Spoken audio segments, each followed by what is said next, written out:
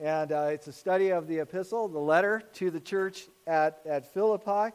The guy who's teaching us about joy is a guy who is unjustly sitting in prison for his faith, yet he's a joy bomb, all right? Do you have any joy bombs in your life? All right? The people I'm talking about when I talk about joy bombs are these people who live in the same messed up world the rest of us do, yet somehow they have a way of letting the stuff of the world and the many joy killers in the world fall off of them like water off a duck's back. They are joy bombs. That's what we're talking about.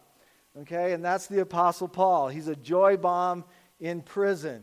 He could be bemoaning the fact that he's here unfairly, unjustly, but he's a joy bomb.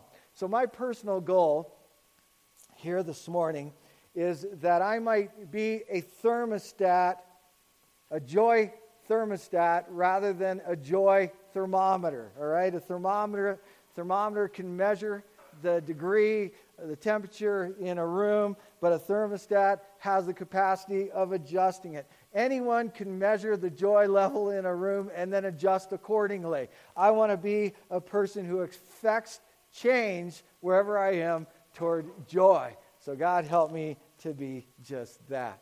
Amen. So here's what I want to do. All right, there's something going on this morning. I don't know what it is. I hope to pray about it before we're done. But I want joy to well up in you. I don't want it to be fake or contrived. There just seems to be some kind of heavy spirit here. And I don't know if it's one person. I don't know if it's several people. But as I was praying today, God just spoke to me that there's a heaviness somewhere in this room, all right? So if that's you, then you just hear right now what the Holy Spirit is saying to you, that I'm not here to try to pump you up, but I need you to receive the ministry of the Holy Spirit this morning according to what He wants to do. Okay, so right now, as we prepare to get into the Word, I would like for you to bow your heads, and I want you to cast your cares on Him, knowing that He cares for you.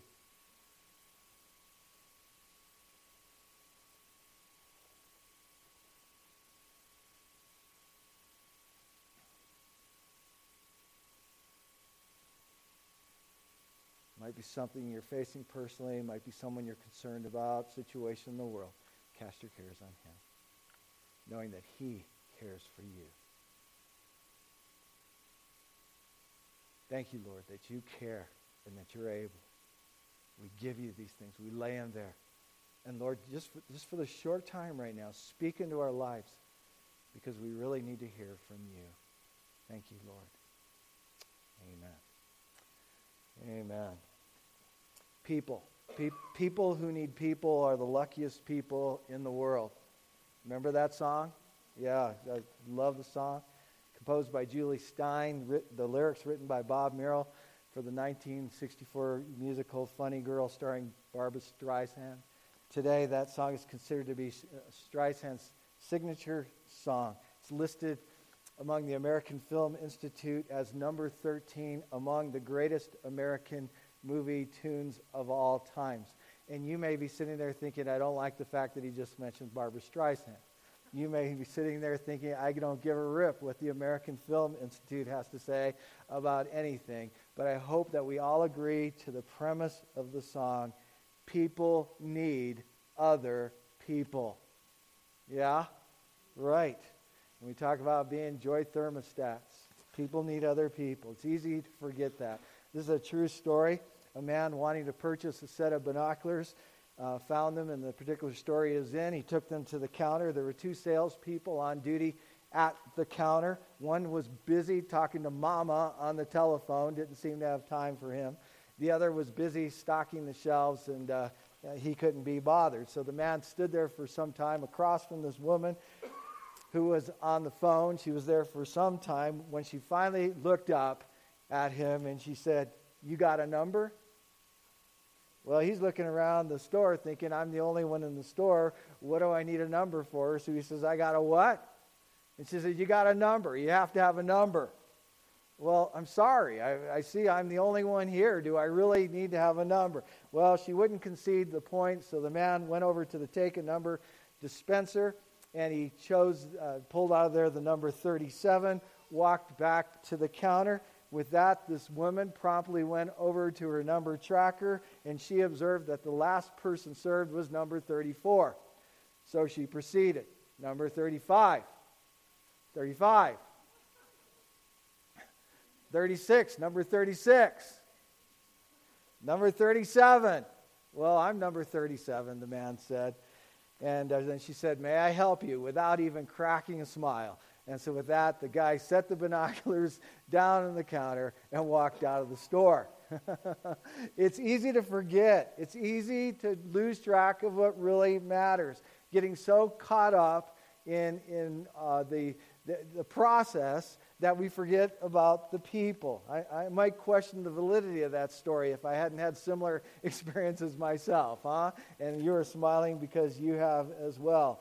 Easy to get caught up in procedure and tasks and miss the important thing. But the truth is, without people, there would be no need for stores. Without people, there would be no need to stock the shelves in those stores. Without people, there would be no need for the Department of Motor Vehicles. Amen? Yeah, you better believe it. Without people, there would be no families. Without people, there would be no churches. So I have to say it again. People need other people. And even guys like the great Apostle Paul needed other people. So today he's going to share with us two significant guys who fed his joy. The first one is Timothy, and the second one is Epaphroditus. So we're picking it up as we're walking through the book of Philippians. We're in chapter 2, verse 19. All right, here we go. Paul says, "I hope in the Lord Jesus to send Timothy to you soon, that I also may be cheered when I receive news about you." So Paul's sending Timothy to the church at Philippi to bring joy to them, to encourage them, but he also wants to get a report back on how the church is doing. Going on. Verse 20, "I have no one else like him," and the better translation would be of like mind or a kindred spirit, "who will show genuine concern for your welfare. For everyone," look at the statement here, "for everyone looks out for their own interests, not those of Jesus Christ.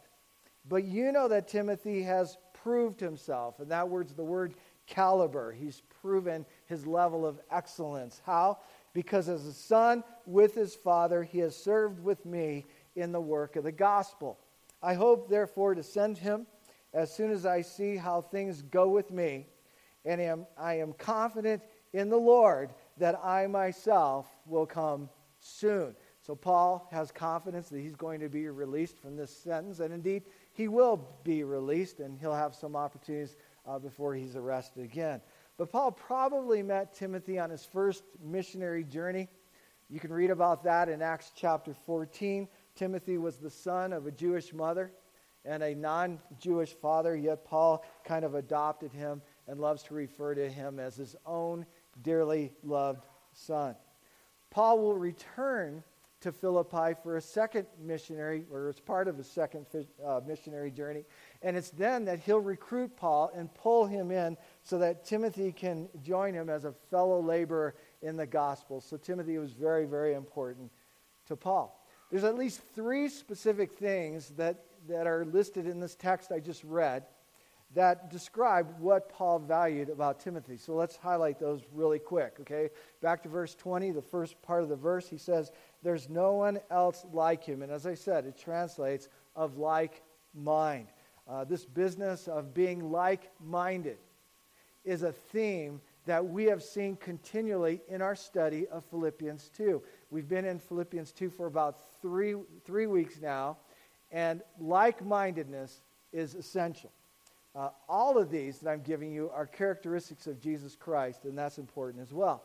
If you go to the second part of verse 20, he gives us a little clearer picture of this like-mindedness when he says he's concerned about the well-being of others. That's Timothy. Okay, then the third one, verse 23, he proved his caliber by being a servant in the work of the gospel. But I think all three of these can be summed up with this statement in verse 21 that I kind of highlighted as I read it, where he says, For everyone looks out for their own interests, not that of Jesus Christ. Now, I've heard this passage hammered until it's caused people to bleed before, okay? And I need to just say right here that this isn't necessarily a bad thing. People are busy, and it's the truth. So if we look at this and says everyone looks out for their own interests, except Timothy, he's the only one who cares about the things of Jesus Christ, then we don't fare very well in this formula. We're all busy. Okay, but what we need to see here is that it builds on this theme that we've been in for the last 3 weeks, Philippians 2. We must have the same attitude of Christ Jesus, who, although he was God, did not consider equality with God a thing to be grasped, but humbled himself, even to the point of going to the cross and dying for the sins of you and me. And this morning, as we were praying, getting ready for our time, in that brief time of prayer there, someone said, the problem with the church in America is we're not all of like mind. We're all independent thinkers. And to the point, that's why all eyes on Jesus, right? The closer we get to him, the closer we become with each other and the more effective we become. This interest of Timothy in others has nothing to do with how to win friends and influence people, that great book of the past. You can do that stuff and be doing it for the wrong reasons because you want to build your own business, you want to build your own kingdom. But what this is about and what Paul is describing here is the heart of Christ with a genuine concern for others. Oh God, give us that kind of heart. Well, as many of you know, over the past few weeks, I've spent a little time out at Valerie's folks' farm. We had the big farm sale. Sad goodbyes to all of that. Her father passed away. But being the committed walker that I am, I always take time to walk the road, okay? And when I say the road, that's in quotes because the road is indeed Valerie's road. There isn't much out there, but it's a really interesting road for a couple of reasons. First off, it's the county line, okay? Valerie grew up in Kearney County, but if you just walk across the road, you're in Hamilton County, right? That's the truth. Right on the county line. But not only is it the county line, it's also the time zone. Valerie grew up in the central time zone, but she did life in mountain time. Okay, that's where they did all their business. True. If you want to gain an hour at Valerie's house, all you have to do is walk across the road.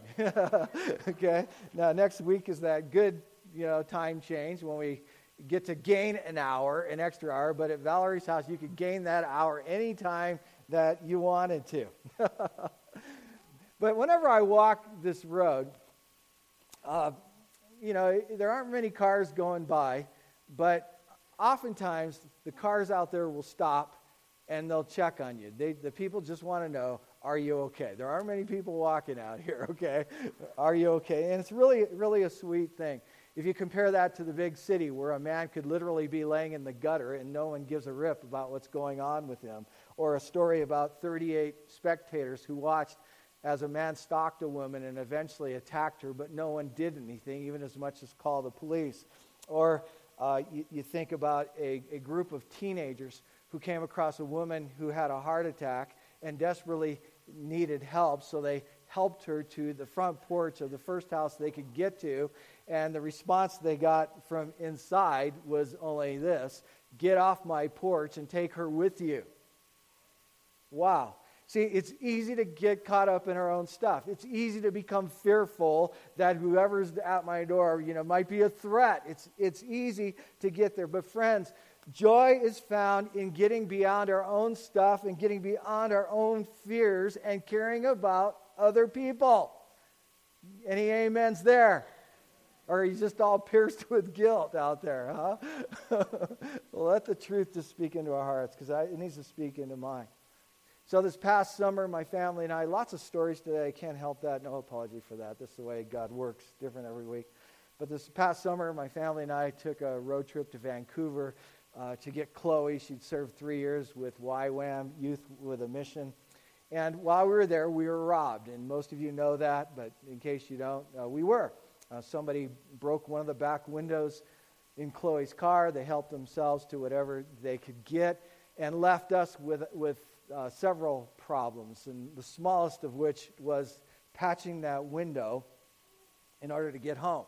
Rather than replacing the window, we patched it, so we stopped at a small gas station, and the attendant was very kind. She gave us tape, she gave us scissors, we found some trash. We found some cardboard in a trash can, and there we are. We're vacuuming out the glass, and we're cleaning up the mess. But we noticed this couple gassing up their pickup truck that they were paying attention to us. They were interested, and sure enough, eventually they came driving up and wanted to know what was going on. So we told them our story. They went home and got us better supplies. He came back, and with great joy, he helped us. So in helping us, we received the joy of his blessing, and we gave him joy back because it was obvious he really loved helping us. So when Paul says, for when everyone looks out for their own interests, I'm just telling you, it's the truth. We get busy. We get caught up in our own stuff. But God help us to be aware of other people, because people are what really matter. People who will take time to get beyond their own circumstances, people and stuff, feed their own joy, and they feed the joy of those that they're assisting. But Paul says, he says, for everyone, referring now to the church at Philippi, everyone looks out for their own interests, not the interests of Christ. Even we as believers who know and have read the words of Christ, we get so caught up in our own stuff that we fail to see the kingdom opportunities all around us. And when we hear people who believe differently than we do, even approving of things that we don't approve of, suddenly it becomes us against them, and what we fail to see is their pain and the opportunities that God might be given us to speak into our lives. We're busy, and the encouragement is to pause, to take time. Don't let your personal stuff and your personal concerns keep you from the joy that God wants to bring in your life by allowing you to be involved in the lives of other people. All right, Anna Clausen, one of the most joyful people I know. Anna Clausen, a joy bomb, all right? And Anna Clausen is also one of the busiest people I know, and she would not appreciate me mentioning her name today, I know. She's probably back working with the kids, you know. But Anna, she watches the prayer requests when they come in, and she looks for people who might potentially need meals. If she doesn't bring meals herself, she schedules people who will help her get meals to those folks. Anna is a joy bomb. In a few weeks, a group of joy bombs are going to go to the schools, and they're going to bring care baskets into the teachers' lounges just to bless them. They're joy bombs, all right? At Halloween time, there's going to be a group of joyful people out there in the mob of all the Halloween activity serving chili. They're going to be light in the midst of darkness. If you want to be a part of this stuff, don't only stop at the missions table to talk to Brad and Sarah, but talk to them about these opportunities, because I think the folks there will know what's going on. I have a lady right now who's very destitute, terrible circumstance, both emotionally and physically. She's worn out. Father McCready, Pastor David McCready of the Anglican Church, has been taking her down to Denver to the doctor when she needs to go to the hospital. This doctor is a joy bomb. He's sharing Christ with her, and he loves this gal, as difficult as she is. But David's going to be gone, and she needs a ride. It's a potential there. You can talk to me about that. Today, out on Elkhorn Boulevard, a group of believers will be doing a peaceful demonstration in defense of the unborn and for the glory of God and for the kingdom of Jesus Christ.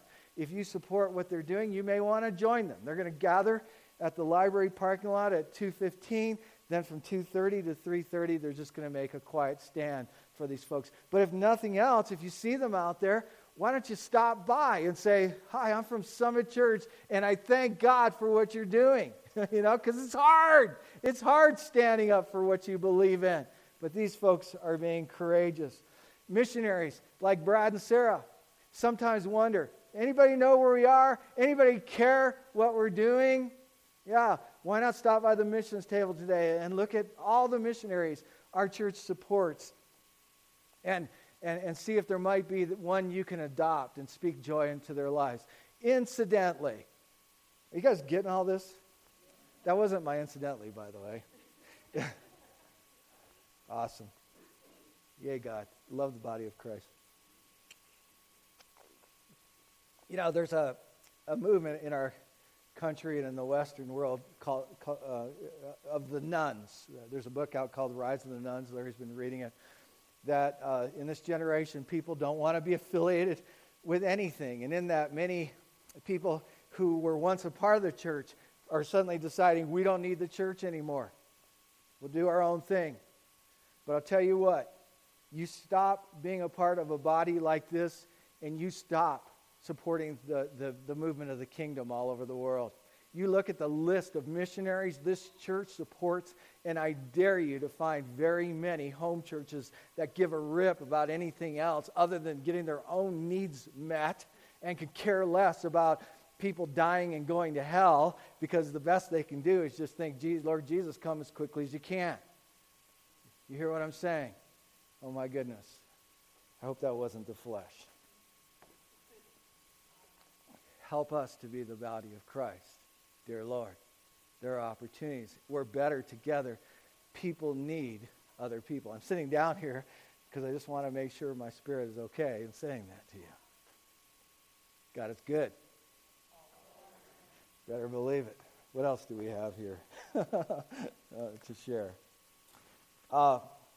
Then that leads to the next thing. Let's not forget those who do not yet know the Lord. We live in a fallen, messed up world, but never forget we're here for a short time on short-term special assignment. We are here to shine as stars. We saw that last week. We need to love people. We need to be aware of people. We need to be praying for people. And when people are standing for things we don't understand or don't agree with, we need to understand what the flesh is and what we would be if Christ weren't at work in our lives. And then we need to listen to their stories, hear what they're saying, and love them. And the whole time, just be seeking God. God, what word would you have me to speak into their lives? Because it's clear these people desperately need you. You remember last week we were talking in the scriptures about that part in chapter 2 where Paul says that we are to shine as stars, right, in the universe.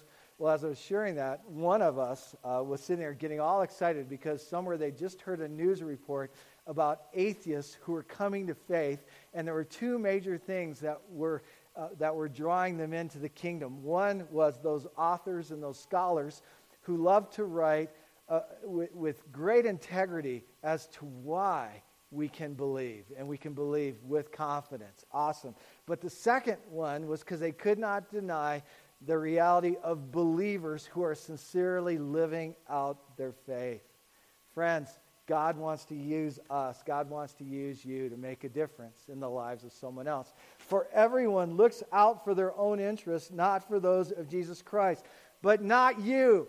You've proven your character. You've proven your caliber, you see, because you are serving. You are serving for the sake and for the glory of the kingdom and for our Lord Jesus Christ.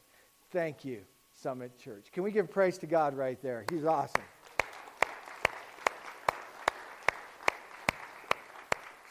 So thank God for Timothy's. We can appreciate guys like him because we can relate to them. These are people who share our passions. But let's go on to the second guy, Epaphroditus. We start that in verse 25 in our scriptures. Look at it with me.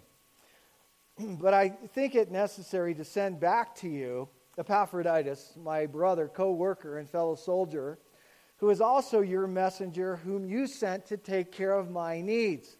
For he longs for all of you and is distressed because you heard he was ill. Indeed, he was ill and almost died. But God had mercy on him, and not on him only, but also on me, to spare me sorrow upon sorrow.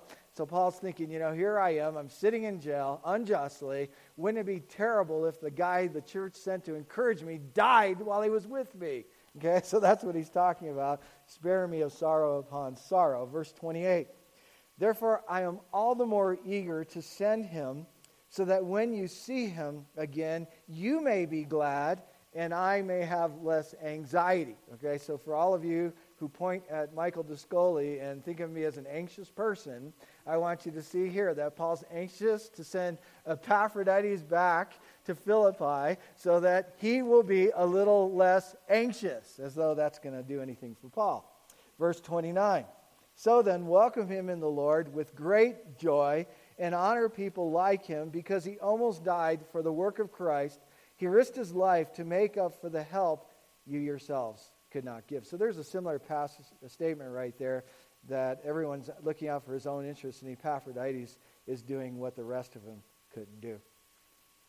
Epaphroditus was sent to Paul from the church at Philippi, and the reason he was sent was to bring encouragement and to bring financial support. So Brad and Sarah asking for financial support, it's just been part of the way the church has operated forever. That when people are blessed, they love to give into the kingdom. It goes all the way back to Melchizedek before there was any law written. When he met Abraham, he saw God's hand and he freely gave a tenth of everything that he had. But unfortunately, Epaphroditus became ill, as we've already discussed. He almost died there. Ultimately, he's going to get well, and he's going to go back to Philippi. But the church is concerned, having heard that he was, on his deathbed, and so they want to comfort the church. But just quickly, notice several things that Paul highlights about Epaphroditus. He says he's a brother. He calls him a co-worker. He calls him a fellow soldier. He calls him a messenger, and he calls him one who cares about the needs of others. Some similarities to Timothy, all characteristics of Jesus Christ. But there's one verb about Epaphroditus that we need to highlight today. It's in verse 30 where he says he risked his life. That's the Greek word parabalume. Parabalume. And it literally means to expose oneself to danger. So he risked his life to make up for the help that you yourselves could not give me.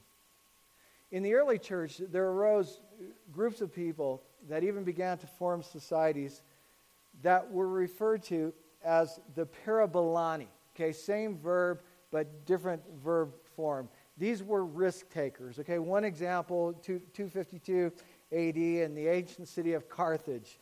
A horrible epidemic broke out. It was similar to smallpox.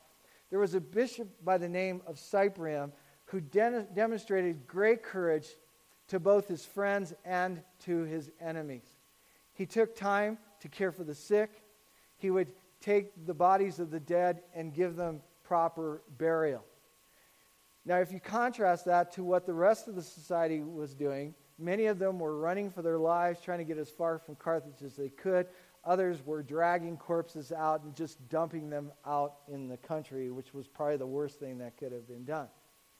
Now, right now, we can relate to this because right now, we're experiencing it, and it's in the limelight for all to see, but it's been going on continually throughout my life, and I am just absolutely blown away by it. It's that right now, believers at their own risk and at their own expense are jumping on airplanes, and they're flying to Liberia and other parts of Africa, not knowing if or when they'll ever be allowed back into this country. And they are going over there to care for the sick during the Ebola crisis. And we might look at that and say they're crazy, but these are people who would be comparable to the parabolani. When everyone else is running out or operating in fear, what about me? What about me? They're running in. And what Epaphroditus shows us is that there is a special joy for those who will look beyond their own lives and care about others just as Christ did. I think one of the great things, okay, we know that, am I too wound up today? Sometimes I think I get so wound up that you guys are like deer in the headlights. Oh no.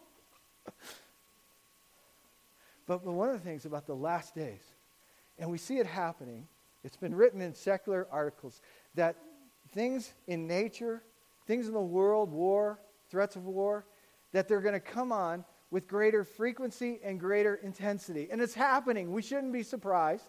We shouldn't be surprised that there's hatred towards the church right now, right? The church is beginning to lose its freedoms. We shouldn't be surprised because all these things are prophesied. The question isn't how will we survive these horrible times. The question is, how can we as light shine brighter in greater depth of darkness? Right? Thermostats, not thermometers. That is exactly what we're talking about. There's joy for those who will risk their lives. And a true friend won't ask, how great is the risk, but instead will ask, how soon do you need me? It reminded me of a story of a 6-year-old girl who was deathly ill. And she needed a blood transfusion, and the fact that the type of blood she needed was very rare, only complicated things. Her 9-year-old brother met the criteria, but no one wanted to ask him because he was a little boy. But they had to, so finally they did. And even though this young man didn't understand what he was volunteering for, he agreed without hesitation. So he lay there beside his sister as his blood was drawn. He was smiling at her, and he just closed his eyes and just kind of rested. But soon after that, the physician wanted to commend the little guy. And with quivering lips and tears coming down his face, he asked the doctor, "Doctor, when am I going to die?" And just then the doctor realized what was going on, that this boy literally thought that by giving his blood, he was giving his life.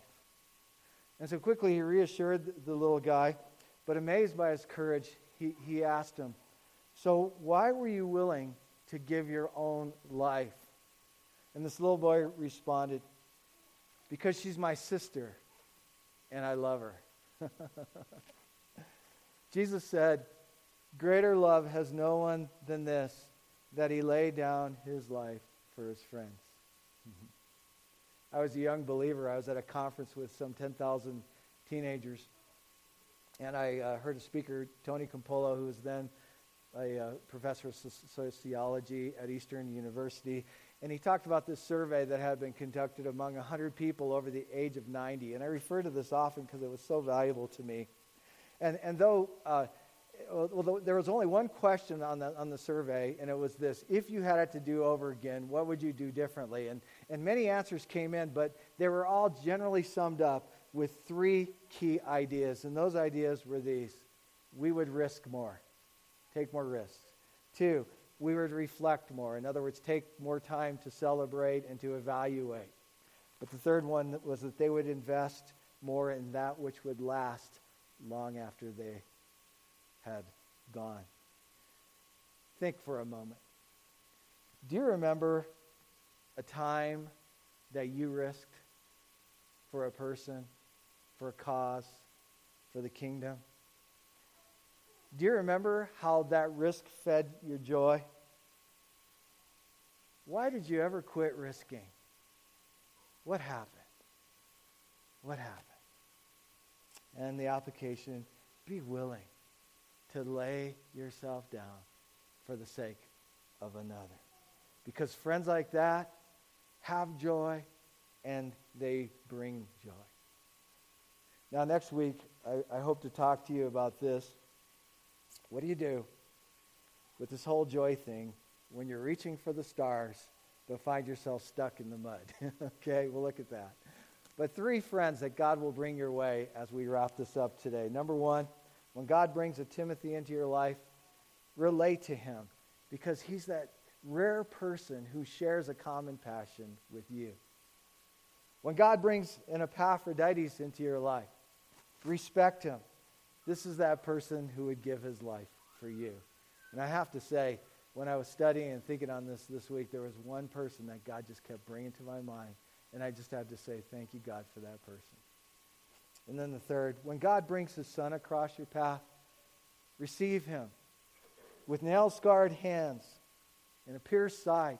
He's reaching out to you in love and just patiently waiting for you to grab a hold of his hand. There is no friend on earth who can ever do for you what Jesus did and what Jesus will do. No one else can remove the sin, the guilt, the shame that you carry, and no one else can give you the kind of mission that has eternal significance like Jesus will give.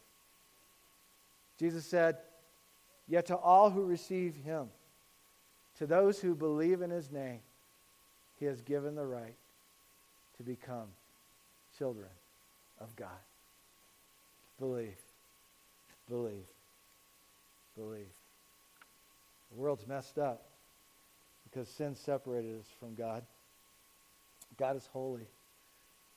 If our sinfulness and God's holiness were ever to appear in the same room at once, to God's sadness, it would be like setting dry grass in a fire.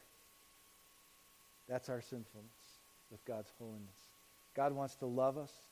He can't get near us. So what did he do? He became flesh, dwelt among us. We've seen his glory, the glory of the one and only, sent from the Father, full of grace and truth. And if you're not a believer today, there are many people in this room who care about you and want you to know him as well, because God has changed our lives, and we know he'll do the same for you. Dear God, thank you, thank you, thank you for friends. Friends like Timothy and Epaphroditus. Thank you for joy bombs that you bring into our lives. And Lord, today we realize, we're busy. There's not a lot of joy in the busyness. Help us to have your eyes, see the opportunities all around us, that we have something to give to someone else, that we can be a source of joy through your Spirit who is at work in us. All right, look at me for just a moment. When I started today, I said something about heaviness. I don't know where it is. I don't even know what to say. Would there be anyone in the room? I'm not going to ask you to come up here in front of everybody.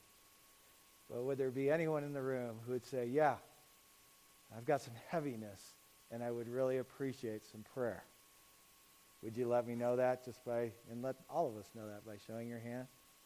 Yeah? Okay. Yeah. Now, I want you to be just a little bit bolder here, if you will. I'm going to ask the body of Christ. We talked about being a source of joy to others. I'm going to ask you to, again, lift up your hands. And I know there's one case where there's a young person who raised their hand sitting with parents, and we can't leave it up to the parents. We need other people to gather around them and say to the whole family, we love you, we support you, we care about your kid, okay? So I need you just to be bold.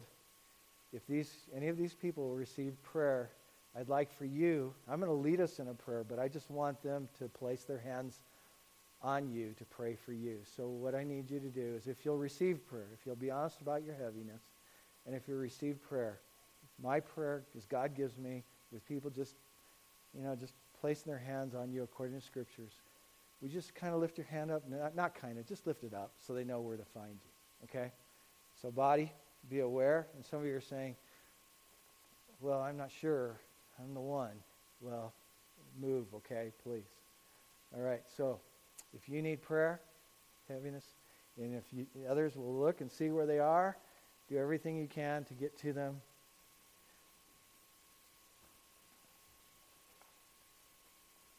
Thanks, you guys, for being honest.